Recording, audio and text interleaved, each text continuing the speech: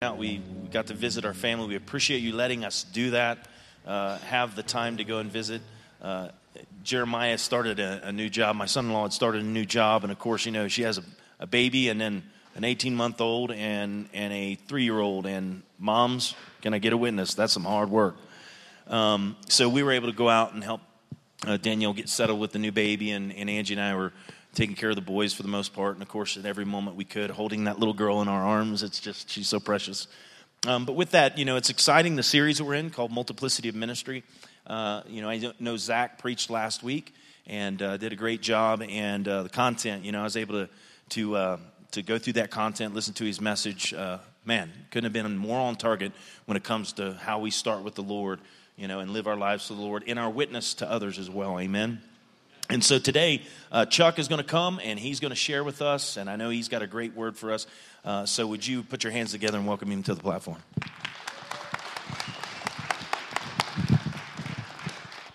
Good morning, everyone. Morning, Chuck. Hey, you can call me by name. That's nice. Great to see everyone. Last Sunday was snowing out, and it's sunny and nice today, so some people probably weren't here last Sunday, and so if you weren't, welcome back. As Pastor talked about, we've been in this series called Multiplicity of Ministry. Zach last week did a great job laying the foundation about starting our walk with the Lord, and specifically talking about Jesus being the cornerstone in which the church and everything's built upon. So let's just jump right into our series scripture. It says, "You believers, like living stones, are being built up into a spiritual house for a holy and dedicated priesthood to offer sacrifices that are acceptable and pleasing to God through Jesus Christ." Before I went to Bible school, the late 90s, I worked attended Masons. Anybody ever attend Masons? It's not fun. It's pretty grueling work. But one of the things that I would do is I would make mud, and I'd bring the materials for the masons to be able to do their job. And so a lot of times they would build stone fireplaces. And what Zach talked about last week is so true, in that they set that cornerstone first, and everything is built in between from that. But how many of you know you don't just set cornerstones? Yeah, that's a nice fireplace. You got to build what's in between. Those other stones, as the scriptures refer to, the living stones, which would be you and I in reference to the body of Christ. The thing that was interesting, though, as far as the Masons go, is they don't just grab stones and just start throwing them in there and packing it in. There's a level of artistry involved with that. They have, I remember distinctly, because like I said, I'd bring all the materials to them, and there would be times that they'd set that cornerstone, and they're trying to figure out what's the next stone to put that kind of is symmetrical to this one, and they get to a point and they go, I don't like any of these, and so they go out to the rock pile, and they'd sit there and they'd be looking, and they'd see one, they'd come back and go, okay, this is the one I want. And that's how they built the wall, or built the fireplace, or the wall, or whatever it was. That's what God does in our lives as well, is that we are built into this thing called the body of Christ, and each of us plays a role, and God is so incredible in that He knows where each of us belongs. So with that in mind, what we're going to do today is we're going to talk about how God has called us, created us to be something bigger than ourselves. In so doing, we were also called to be a part of the church. And that kind of manifests itself out, or we connect through the local church. So we'll go to our first point here. You can write this down. We are created to be a part of something bigger than ourselves. Genesis 2:18, it says, "The Lord said, it's not good for the man to be alone. I will make a helper suitable for him." Now we listen to this, and a lot of times we hear this in the context of marriage, and that's true. God has given us, those of us that are married, our spouse is our helpmate. But I want to emphasize, this is not just about marriage, okay? when God created Adam, he said he can't be alone. So I'm going to make him a helper suitable for him. Now, on a side note, it's interesting that God wastes no time. He's 2 chapters in, and he says, Adam needs a helper. Okay? Why did Adam need a helper? Any ideas? Because he needed help. That was deep, wasn't it? So Adam needed help. So 2 chapters into the Bible, God's saying man needs help. Some men go their whole life, I don't need any help. And all the ladies said, truth is, we all need help. That's why we're born into a family. We don't come into this world alone. We need others. So we're created to be some part of something bigger than ourselves. In Genesis 12, this is the beginning of the story of Abram, who would later become Abraham. It says, the Lord had said to Abram, go from your country, your people, and your father's household to the land I will show you. I will make you into a great nation, and I will bless you. I will make your name great, and you will be a blessing. I will bless those who bless you, and whoever curses you, I will curse. And all peoples on earth will be blessed through you. So God comes to Abram, and he says, I've got this great plan. It's going to start with you. It's not going to end with you. The difficulty here, though, is Sarai, his wife, couldn't get pregnant. So God's got this great plan that I'm going to make great nations out of you, but it's not happening in the natural. Chapter 15 goes on to talk about, at the time when God came to Abram initially, he was 75 years old. Imagine that as a promise at 75. I'll make you a great nation. So he's 75 in chapter 12. Coming to chapter 15, it's about 10 years later. And there's this, if you read the chapter, there's kind of this sense of Abram's kind of like frustrated, like, hey, you made this promise, it's not happening. And the thing that's interesting is God calls him out of the tent and he says, look up in the sky. Look at all the stars, and that's what it's going to be like for you. Your descendants will be like the stars in the sky. So he comes back to him 10 years later and makes that promise again. So him and Sarai are still frustrated. It's not happening. So Sarai says, take my concubine, and, it's not happening with me. Maybe it's happening with her. Well, guess what happens? The concubine gets pregnant. And so now it's not Abram that's the issue. It's Sarai, because she's the one that's obviously barren. So as a result of that, they go, they try to kind of, in the natural, make this happen. But God makes it known, that wasn't my plan. That was not my plan. Fast forward 13 more years. Abram is now 99 or 100 years old. Just imagine this frustration. You've been sitting on this promise for 25 years. It's not happening. Chapter 17, God comes and he says, okay, I'm going to make you the father of many nations. In fact, we're going to change your name from Abram to Abraham. So in your first point there is, name change was about nations. When God changed his name from Abram to Abraham, it was about nations. The vision was bigger. Again, the only problem with this is Sarai's not getting pregnant. So what ends up happening is a miracle took place.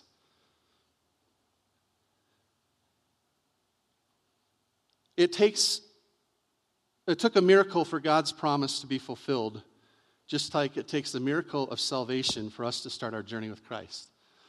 Last week, Zach talked about that. It starts with Christ. And it took a miracle. It took a miracle in this situation for Sarah to get pregnant. The next point, I think, is salvation's end result is to be a part of something bigger than us. So this whole vision about Abraham, is bigger than him. Salvation for us, it's bigger than just me and Jesus. It's about the church. It's about the body of Christ. In fact, now let's fast forward to Revelation. So we started at the beginning of Genesis talking about this. Now we're going to fast forward to Revelation and what's to come. Revelation 7:9 says, "After this I looked, and there before me was a great multitude that no one could count, from every nation, tribe, people, and language, standing before the throne and before the Lamb." What's this mean? Guess when we get there, we're not going to be alone. It's not just going to be me and Jesus. It's going to be a great multitude. In fact, it says here, more than we can even number. Now, on the surface, this sounds great. Oh, this is going to be awesome. A tribe and every nation will be worshiping before the Lord. Well, let me tell you something. When you're dealing with people, it's not all glorious. I've been part of Compassion International for almost 10 years. One of my coworkers is here today. Let me tell you, it's challenging. There's cultural issues. There's language issues. There's all these challenges. Because why? We're talking about human beings. None of us are perfect. Not one of us is perfect. Pastor Derek's not perfect. He's an Ohio State fan. Those of you that don't get that joke, I'm from Michigan. He grew up in Ohio. Michigan and Ohio State are big-time rivals. Go Buckeyes. Yeah, go home Buckeyes. They're actually playing basketball right now as we speak. So, like I said, it's none of us are perfect. But this is what God's plan was. He's got people from every tribe, nation, and tongue. So it's bigger than us. Now, with that in mind, how does this relate to where we're at in our walk with the Lord, being bigger than us? What is it that is bigger than us? We'll go to the next point, and that is we are called to be a part of the church. So we're created to be a part of something bigger than ourselves. We're called to be a part of the church. Jesus said in Mark 16:18, he had a ruler, one of the chief lawmakers come to him and I'm sorry, I'm getting ahead of myself. And here he's talking about Peter just had this, he asked Jesus, or Jesus asked him, who do people say I am? Peter says, "You're the Christ, the Son of the living God." And Jesus commends him and says, "I tell you that you're Peter, and on this rock I will build my church, and the gates of Hades will not overcome it." Jesus had a plan. I'm going to build my church. He didn't say I'm going to build my organization. He didn't say I'm going to build something else. He's going to build his church. And that's around the world where that is manifest across the globe.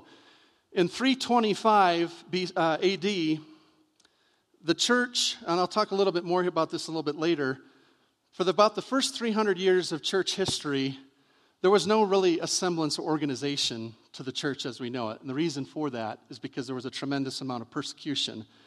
So people were on the run. Constantine came around, 313 had his conversion, and I use that for there's more to the story, and I don't have time to get into that right now.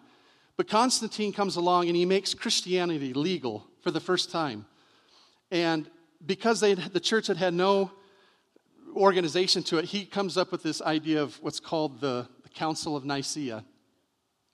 It was at this place, the Council of Nicaea, where church leaders got together and they hammered out what's called the Nicene Creed. Who has heard of the Nicene Creed? Many of you probably have heard it, if you or maybe not know what it's called, but a lot of churches recite it on a regular basis. We believe one God, the Father, the Almighty, maker of heaven and earth, of all that is seen and unseen. Some churches recite this on a weekly basis. So they hammered out these beliefs of what is it we stand for as a church. We finally can kind of have some semblance or organization to us. So they came up with the Nicene Creed. And one of the things towards the end, it says, we believe in one holy Catholic and apostolic church. Now, the word Catholic simply means universal. So it's a little c, and today we have what's called the Roman Catholic Church, and I grew up Catholic. It was not made known to me what that really meant. It was just we're Roman Catholic, and I'm Catholic. Well, Catholic just means universal. And at this time, there was no such thing as Roman Catholic Church. There was no such thing as Greek Orthodox Church. There was no such thing. There was one church. So when they say we're one holy, universal, and apostolic church, we're globally connected. That's the intention behind the Nicene Creed and what they're talking about. With this in mind, in the 3rd century, St. Cyprian of Carthage was known to have hammered out this idea that there's no salvation outside of the church. Now, I'm not here to call into question people's salvation. That's not my place, that's God's. But there was a belief, and a lot of churches even today still have this belief, when you study what's called ecclesiology, which is the study of the church, that they believe that there's no salvation outside of the church. In other words, God's plan was that it worked in confines with the local church, the global church rather, and it's manifest through the local church. And there was no salvation. There was no way of, that's just how they saw it. Life was done within the church. This flies in the face of a lot of beliefs today. All I need is God. I believe in God, right? A lot of us have heard this. I believe in God. I don't go to church. I don't need church. I believe in God, and so on and so forth. And this flies in the face. From the beginning, God has had a plan. Jesus said, I'll build my church. We'll go on to these scriptures just to kind of emphasize this a little bit more. When these letters in the New Testament were written, they were written to the church. So people who have the justification and trying to saying that, I don't need church, I don't know what your justification falls on then. So just going through, we're going to do this for the sake of being repetitive. 1 Corinthians 1:2, to the church of God in Corinth. 2 Corinthians 1:1, to the church of God in Corinth. Galatians 1:2, to the churches, plural, in Galatia. 1 Thessalonians 1:1, to the church of the Thessalonians. 2 Thessalonians 2:1, to the church of the Thessalonians. Jumping ahead into Revelation, where Jesus communicates to the 6 churches, it says, to the angel or messenger of the church in Ephesus. That word there, angelos in the Greek, can be translated angel or messenger. It's probably properly translated saying messenger because it's speaking specifically probably to the pastor of that local church. 2:12, to the angel of the church in Pergamum. 3:1, to the angel of the church in Sardis. 3:7, to the angel of the church in Philadelphia. And 3:14, to the angel of the church in Laodicea. So we see this repeatedly throughout the New Testament. God is speaking to his church. When the scriptures are speaking, it's to the church. It's not to individuals. There are some that are written to individuals. Timothy, it being one of them, but guess what? Timothy was a leader in the church. So we see this repeatedly, that it's a message to the church. Now, again, we live in a society today that's more and more thinking, the church is irrelevant, it's not needed, it's just me and Jesus, okay? So I said I was getting ahead of myself. There was this point where Jesus was being questioned by the teachers of the day saying, what's the most important thing to do? And Jesus said, here in Matthew 22, verses 37 through 40, Jesus replied, love the Lord your God with all your heart, with all your soul, with all your mind.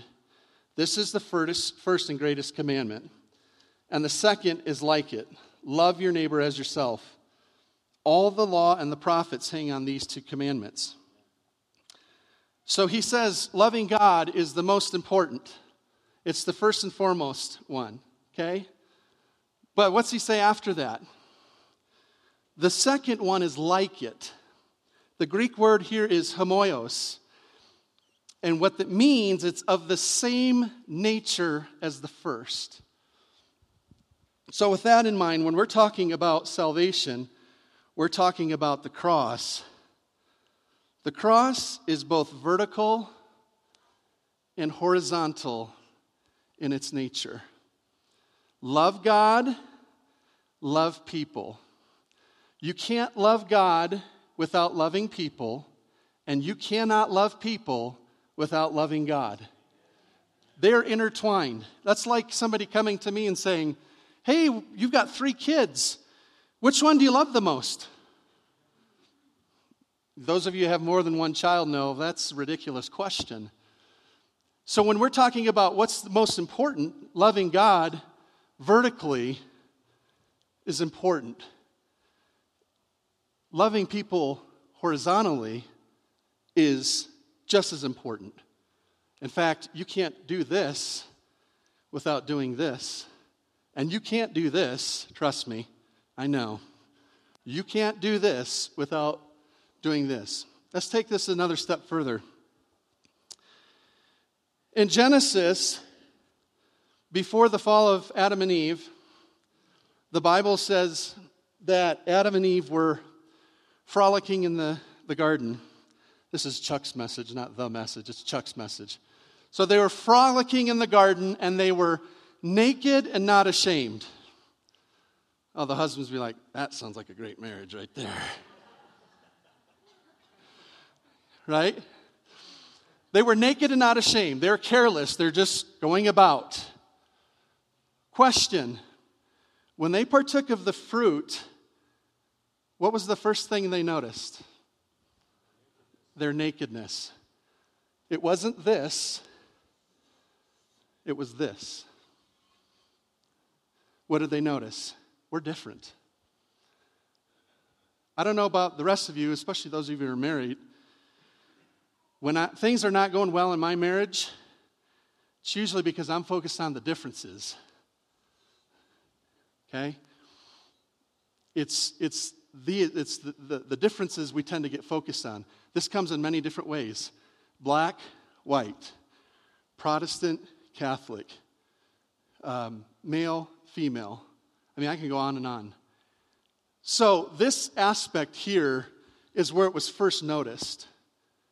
It wasn't here. This was notified eventually. They recognized that. But it was here. It was sin that caused them to recognize their differences. So this cross, when we're talking about the cross, you can't separate one from the other. The cross, I don't have this down. If you guys want to write this down, you can. But the cross doesn't just represent what God has done for us, but demonstrates what God expects of us. I'll say that again.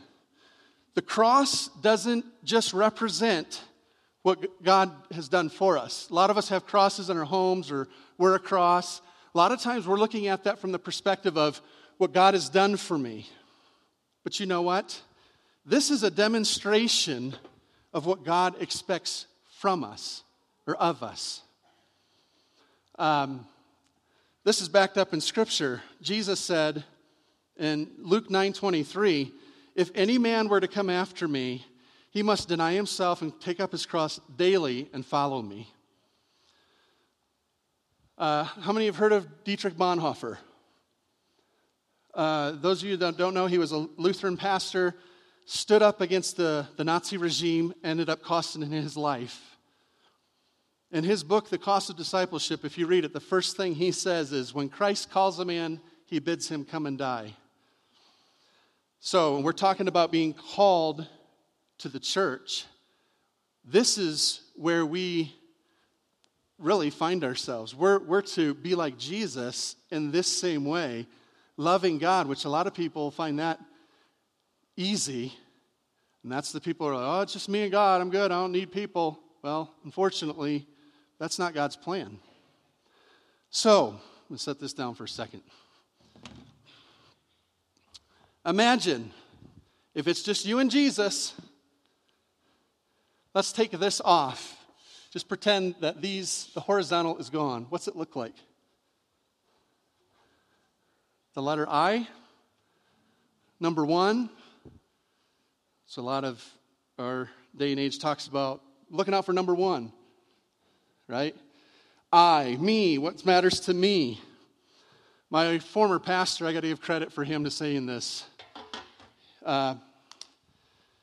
He said, Selfishness is the opposite of love, not hate. Okay, we talk about love and hate. But when we're talking about love, what's the polar opposite of this? Being selfish. So when we're talking about being called to the church, like it or not, this is what we're called to. Relationship with God, relationship with others. In fact, the Bible even goes so, Jesus goes so far as saying, if you don't forgive others, God can't forgive you. So it's intertwined. Like I said earlier, homoios, love God, love others, they're like. You can't separate them. And if you try, then you're going outside of the bounds of what scriptures talk about, what Jesus talked about, and what that means. Okay. With this in mind, how does that manifest itself? Well, we connect through the local church. That's the next point. We connect through the local church. Hebrews 10, verses 19 through 25. Therefore, brothers and sisters, since we have confidence to enter the most holy place by the blood of Jesus, by a new and living way opened for us through the curtain that is his body, and since we have a great priest over the house of God, let us draw near to God with a sincere heart and the full assurance that faith brings, having our hearts sprinkled to cleanse us from a guilty conscience and having our bodies washed with pure water. What's that sound like? Water baptism. That's what Zach talked about last week. Let us hold unswervingly to the hope we profess, for he who has promised is faithful. And let us consider how we may spur one another on toward love and good deeds, not giving up meeting together as some are in the habit of doing, but encouraging one another, and all the more as you see the day approaching. The reason we meet together, not just here, but in small groups, and we'll talk about this here in a minute, the reason we meet together is that we are looking to spur one another on toward love and good deeds. Where else in the world do we gather to spur one another on to love and good deeds? I can't think of any. That's the idea of the church, the local church. And the thing about this too is, what apparently according to this scripture it says, the next part says, as some are in the habit of doing. Some people apparently have gotten in the habit of not going to church, not meeting together. And according to this, they were kind of removing themselves from the body. We all have probably seen, I'm going to date myself when I say this, it was a Mutual of Omaha, and they used to do Wild Kingdom. Maybe remember Mutual of Omaha, Wild Kingdom? All the kids will be like, huh? We all saw, growing up, the lion targets the gazelle. They get separated from the rest of them. And next thing you know, it's down and it's gory and stuff. Well, the scriptures say that Satan roams as a roaring lion, seeking whom he may devour. So when we remove ourselves from the local body, from the local church, we're just setting ourselves up for failure, is what it comes down to. So the idea of connecting is something that connecting requires being intentional about it. If we're going to do this, we have to be intentional about it. We all get together for birthday parties, Christmas, holidays. How many know that doesn't just happen? You have to plan it. You have to set a time. I know I come from a big family. I have 5 brothers and 2 sisters. When we planned Christmas, it wasn't just, we're going to get together on Christmas. It was probably like 2 weeks on a Sunday, between 1 and 4, because there's grandkids and they have their other, you had to plan it out. So we had to be intentional about it. In the same way, you have to be intentional about being a part of the local church and being involved. This aspect, today we live in the world where the way we understand church is jaded. We're not looking at it through the same lens.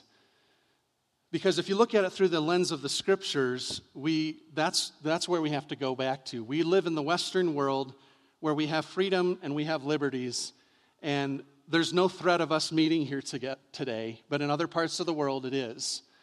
As I mentioned earlier, in the first 300 years of church history, if you were going to be a Christ follower, you might as well just plan on it costing you your life.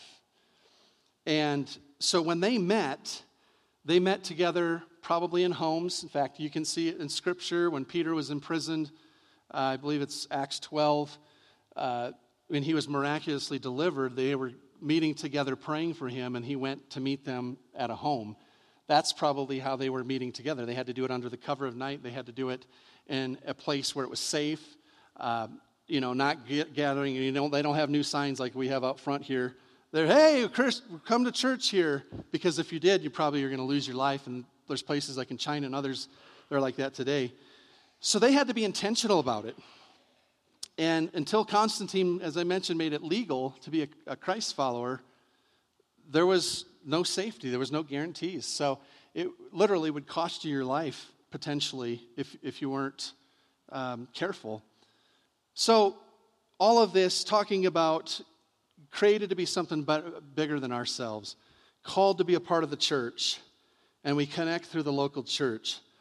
I'm just going to take a moment here and talk about how that relates to Gateway Church. You can see here, these have been set up on the various chairs, Connect, and it talks about next steps and connecting and what you can do to be a part. And if that's something you're interested in connecting on some level and you're not even sure, I'm going to ask you to fill this out. It asks you for your name, your phone, your email, your social security number, your bank account, your blood type. No, we don't ask for your blood type. No, pretty harmless. Name, phone, and email. If you don't want to share your phone, fine. If you don't want to share your email, fine. If all you do is put your name, I'm probably going to be able to get a hold of you. But if that's something you're not quite sure how you can connect on that level, know that that's what we're here for, to connect. And I want to emphasize here, as I mentioned, this isn't just about Sunday mornings. In fact, what we're doing today, you can make a valid argument, is the least important part, because life happens outside of Sunday mornings, as we all know. And so the church has a couple ways that you can connect. One of them we call learning groups. In fact, the seminar next Saturday, The Way to a Great Marriage, is one way that you can be a part of a learning group where you can learn about how to frolic in the garden naked and not be ashamed. No, I'm kidding. Whew! Preach it, brother. That's one. And then I haven't talked to Pastor about this, but this is something I'm going to throw it out there because I think he'll be cool with this. A learning group, let's hope. Another learning group that I'm going to probably look into putting together is, I found out this week that there's an exhibit coming to the Denver Museum of Science and Nature of the Dead Sea Scrolls. And so I was thinking we could probably get together. It's comes here in mid-March and is here through September up in Denver. So what we'll probably do is maybe take a couple Saturday mornings or something to where we get together and we talk about the scriptures. And for those of you that don't know the history behind the Dead Sea Scrolls, they're some of the oldest manuscripts that predate Jesus. And really, when they discovered them, going back and looking through those manuscripts, they realized, wow, they were accurate in doing their interpretation of the scripture. Because a lot of people over the years are like, well, who knows? They could be, inaccurate and so on. But the Dead Sea Scrolls are proof that they were translating the scriptures properly. So we'll do something like that on a Saturday morning, a couple Saturdays or something. And then another Saturday, we'll take a field trip, bring you back to your elementary school days, which will be fun. Be able to connect and spend time and have lunch and so on. Now, another way that we connect, and probably one of the ones that we want to really emphasize, is through life groups. those of you that are life group leaders, can you please stand just for a moment? Yes. Thank you. Those of you who are interested in life groups and want to know more, feel free to tap one of these individuals or couples that stood up and talk to them about their group. Now, I'll say this. There's a list of groups back there of life groups, and at the risk of, I'm not trying to offend anyone, but I think some of them are just too spiritual. What I mean by that is we have a lot of them. We have a large number of groups right now that are focused on like going through the sermon outline and talking about it and stuff, which is great. But, there's other ways of connecting. And it doesn't have to just be necessarily off of something like that, or we're going to read a book and do a Bible study around that. So I want to look, and the pastor's in agreement with this, we want to look to expand this. So, there are men who maybe like to get together and shoot guns. Yeah, women too. And maybe there's others. I mean, there's the gauntlet is just endless. I mean, there could be a group that get together, and we've seen these signs along the highways where they get together and pick up trash. There's practical ways that we can do this. Now, we're not going to have like a swingers life group. We're not going to do that. Maybe singing for Jesus, but not swinging for Jesus. So we're not going to do anything like that. And the other thing, again, going back to this idea of connecting, it's a way of really inviting people into your home, those of you that would have them at a home, where, you got somebody at work that you're trying to reach out to, and you can say, hey, we're getting together with a bunch of us, and you don't even have to say it's a church thing. We're getting together and have a taco bar. We'd love to have you, come by and be a part. To me, that's better than saying, hey, we're starting a 16-week study on the book of Leviticus, and would love to have you. Because in all honesty, people are probably, that are not, don't know the Lord, they're not going to be interested in that. So now, in closing here, I'm going to have my two oldest kids, Bennett and Tessa, come up. This is, I'm going to do this just kind of as a way, a physical representation of what I've been talking about. Now, I'll preface this in saying they have no clue what I'm asking them to do. My little guinea pigs.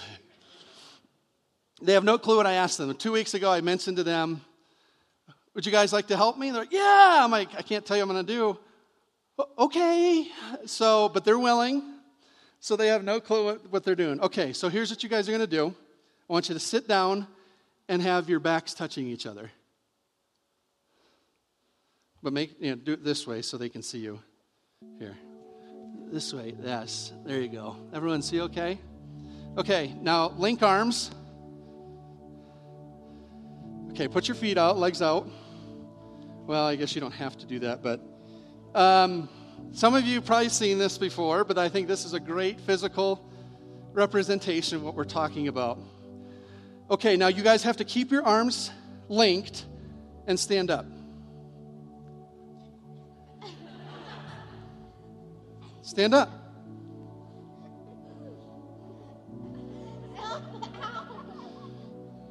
Did you do it? Oh, you got one. Oh. Okay, stop. Sit back down. Sit back down. Put your legs out. Here's what you're going to do. You're going to bend your knees, put your feet flat, and at the count of 3, put your feet flat, Bennett. No. Put your feet flat so your feet are flat on the floor like this. Yes, bend your knees. At the count of 3, you're going to push against each other and stand up. Okay? 1, 2, 3.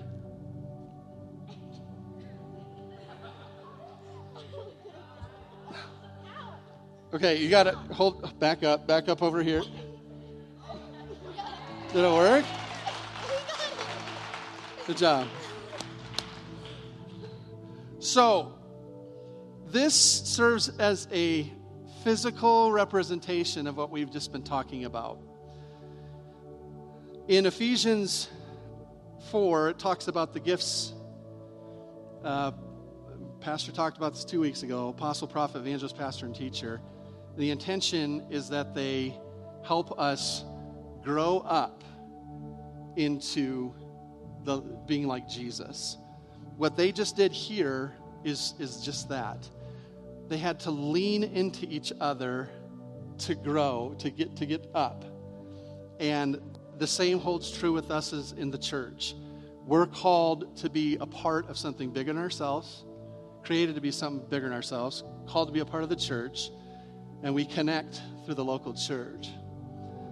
Again, I'll be here afterwards if you want to talk to me about connecting and being a part of getting involved. If you're interested in starting a small group, would love to speak with you about just some of the logistics of that. I want to say this because this is something that, as I was thinking about this, young people, I want to encourage you to think about starting a life group. You have friends and kids at school that you go with that don't know the Lord. And I know Bennett, he's big time into Nerf guns.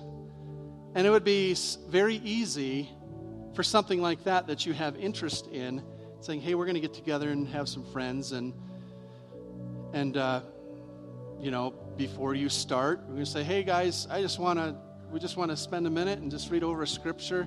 That's a wonderful way. If you do that, I know if I'm a parent and my kid wanted to do that, I'm looking for any and every way possible to help them. So it's not limited. Life groups are not limited to just adults. They're open to those who really want to reach people and have the desire to do that. So let's pray. Father, we thank you for this day. And Lord, I just thank you that you've created us to be a part of something bigger than ourselves, that you've called us to be a part of your church, and that we connect through the local church. Lord, I thank you that we don't have to walk alone in this life. That was never, ever your intention. That we have others, believers, loved ones that you want to manifest your life through to us. And I pray for every person here that you would just help them understand the value of connecting with other believers. Maybe they're timid, Lord. Maybe they're struggling with the idea of connecting with other people for various reasons. Maybe they've been burned in relationships. They've been hurt, and they're apprehensive to try to connect for a variety of reasons. I just thank you, Lord, that your word says you're an ever-present help in time of need. And oftentimes, we encounter that ever-present help in time of need through others. When they're there with us, going through dark seasons of our lives, helping us through tragedies or trials or whatever it may be. Help them to understand that we are growing up to be the church, the body of Christ, as you created all of us to be. Thank you for this day, Lord. I just speak a blessing over everyone as they go about their week.